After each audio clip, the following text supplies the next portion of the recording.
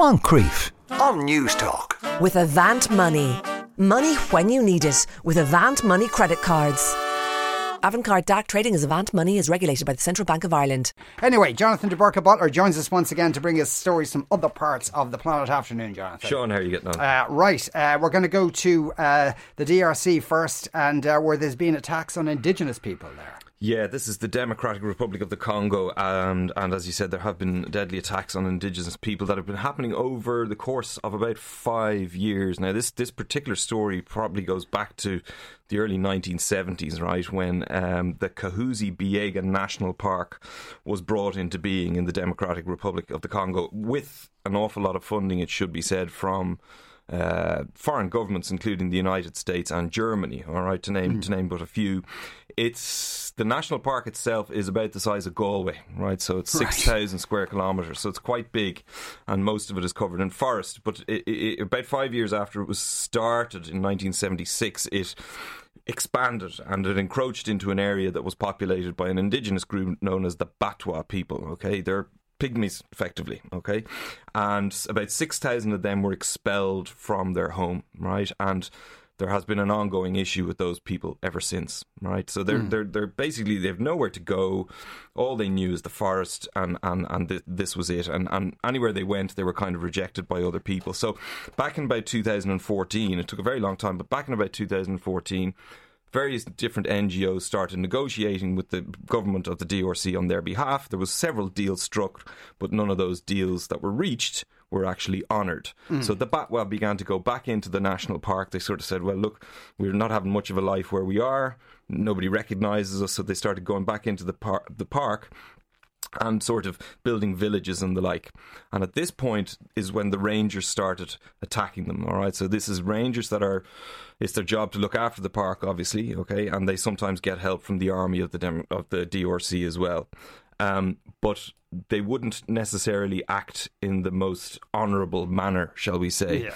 And according to this report, at least 20 Batwa people have been killed in the last 5 years. Hundreds of others have been displaced. They've had their village huts basically burnt down. There was one incident that happened in November of last year, and there was 2 children in the hut, and the result was absolutely catastrophic, as you can imagine.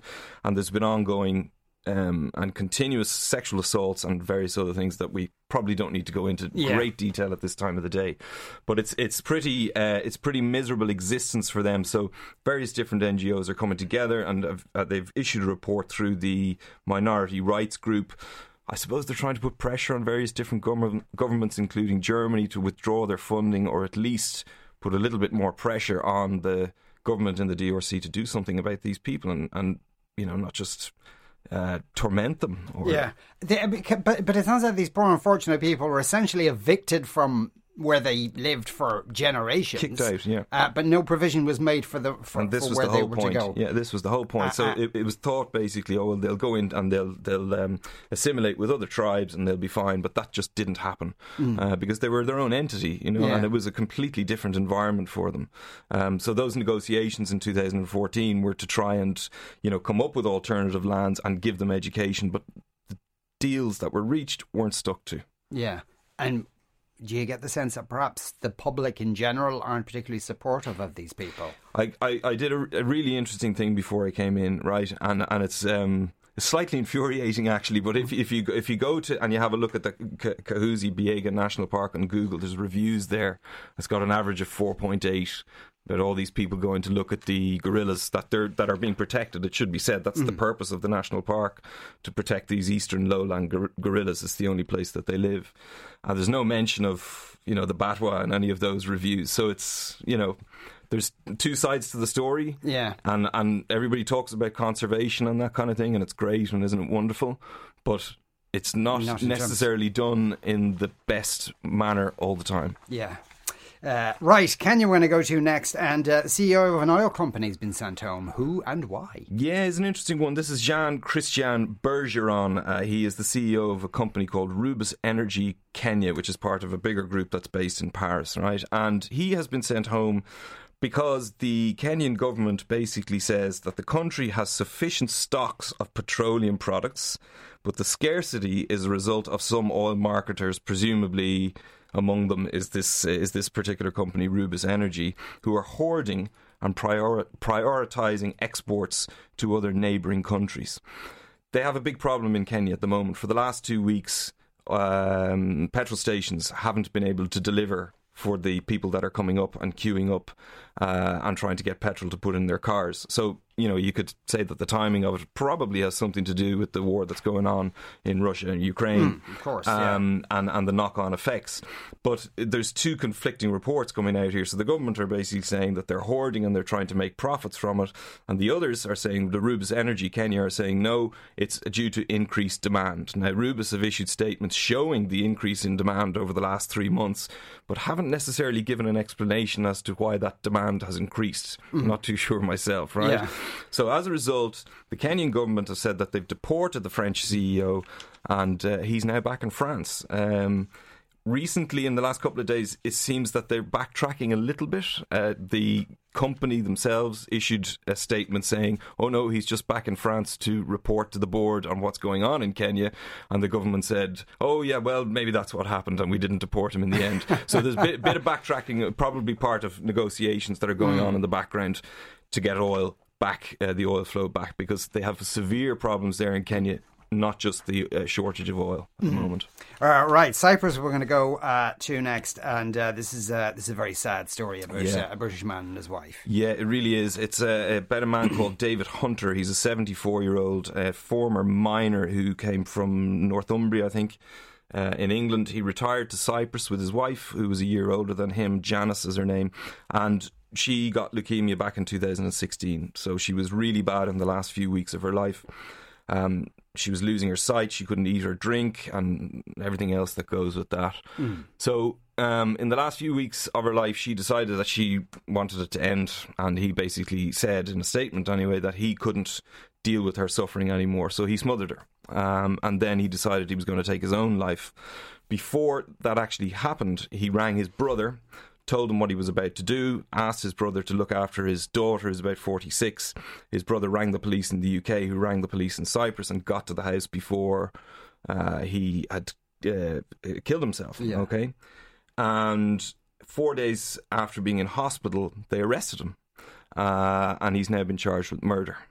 So it's a very, very sad case because, it's even to the point where off the record, police in the prison have basically said that they feel extremely sorry for him. His daughter has said, look, these guys were married for 56 years. They just couldn't have done without each other. There's no way he would have done this to hurt her. But the government in Cyprus are saying, we're not looking at it that way, and we don't have euthanasia in this country. And is there any indication, now it's probably not a defence one way or the other, that his wife had expressed a desire to die? He says that she did, but I don't know if there's any written evidence. I mean, there are, the Daily Mail actually published notes, as they do, because they like to do lots of pictures, notes that they had written to each other that were kind of love letters and things saying, oh, I can't live without you anymore, and so on and so forth. But nothing specifically that I saw that was in writing anyway, that she indicated.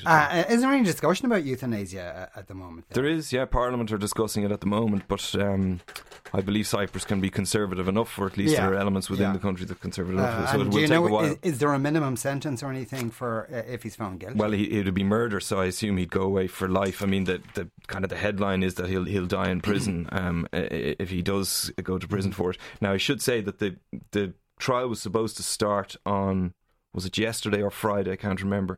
But it's been adjourned until the 15th of June. So I don't know if in the meantime stories like this are going to get out and there'll be pressure applied and there might be some sort of a pardon. But it's a very sad story. It's a very sad story. Right, Germany we're going to go to next. And this is an interesting one, that they've detained or arrested people for trying to create civil war conditions. I assume there's some sort of specific law about that, is there? Well, that's an interesting one. I think there might be overblown it here slightly. I mean, the things that these four people have been arrested for and are going to be charged with are preparing a serious act of violence against the state and violating a Weapons Control Act. So that'll give you an idea, right? So, do you remember there was groups like this in Germany in the 1970s and 1980s? Like the Baader Meinhof. Yeah, exactly, that kind of thing. And this seems to be a bit like that. These this particular gang, let's say, they called themselves the United Patriots, right? Now, 4 of them have been arrested, and this was after raids that were carried out right across Germany in 20 houses. So 4 arrested.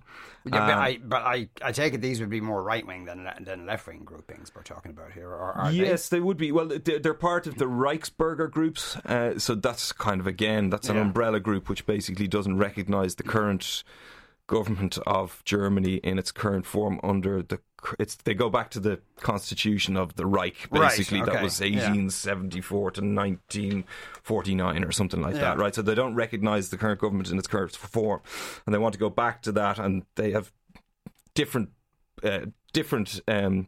groups within the Reichsbürger group want different things. It's classic Life of Brian stuff, right? Yes. So, anyway, 4 people have been arrested, and they're going to be charged with this. I think the biggest thing, and the reason that the police moved on this particular occasion, which was last Wednesday, was because they were believed to be planning a kidnapping against the health minister, right? A man by the name of Karl Lauterbach.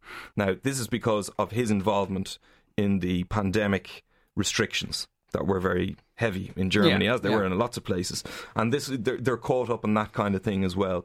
So I think this is the reason why the police moved. They found 20,000 euros in gold bars and cash, and they also found guns and I think a Kalashnikov amongst it. So evidence there that they were plotting to kidnap a government minister is not great. And was it just the government minister, or was there any indication they were planning to do anything else? Apparently there were others involved that they were going to kidnap, and they were also going to try and hit power stations and the like, and that's, I think, where they're coming from, the civil war conditions, or where they're coming up with the idea of the civil war conditions, like they were going to create chaos and